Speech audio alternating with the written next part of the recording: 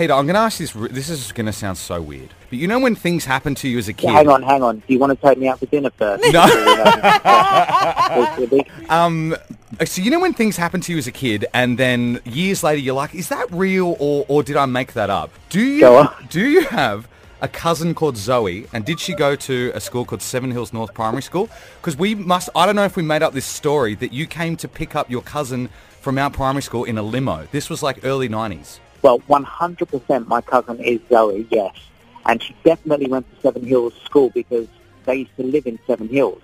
So she had to go to Seven Hills School. What I don't ever remember is picking her up in a limo, but 100% Zoe is my cousin. She's one of my favourites as well. Oh, my gosh. It did happen, How Harry. strange is that? That is so weird.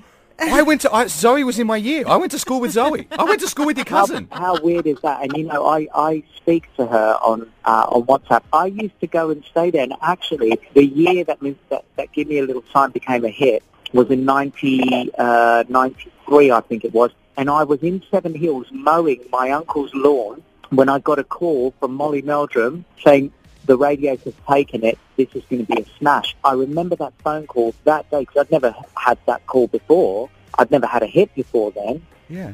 And it was Give Me a Little Sign, and I was mowing my Uncle Zoe's lawn when I got that call.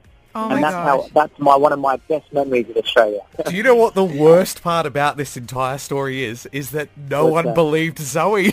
Oh, in really? School, yeah. Oh, I love my cousin. She's so sweet. The Harry and Pricey Podcast. Dubai 92.